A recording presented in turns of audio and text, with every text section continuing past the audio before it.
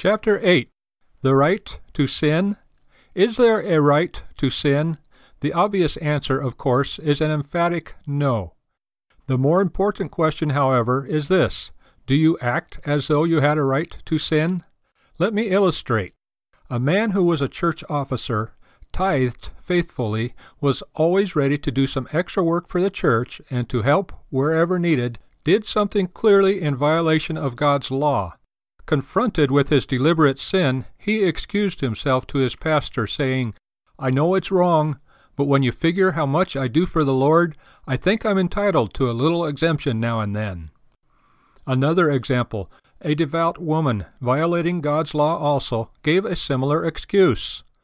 "I'm always serving the Lord in one way or another, and always putting myself out for my family and my church. One sin shouldn't matter so much against all that."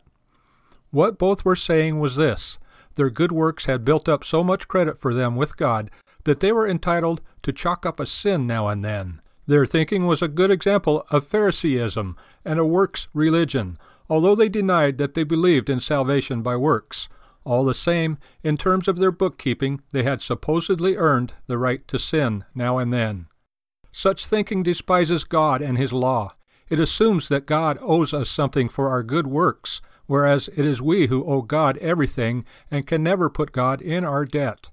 Our Lord taught us, "So likewise ye, when ye shall have done all those things which are commanded you, say, We are unprofitable servants. We have done that which was our duty to do."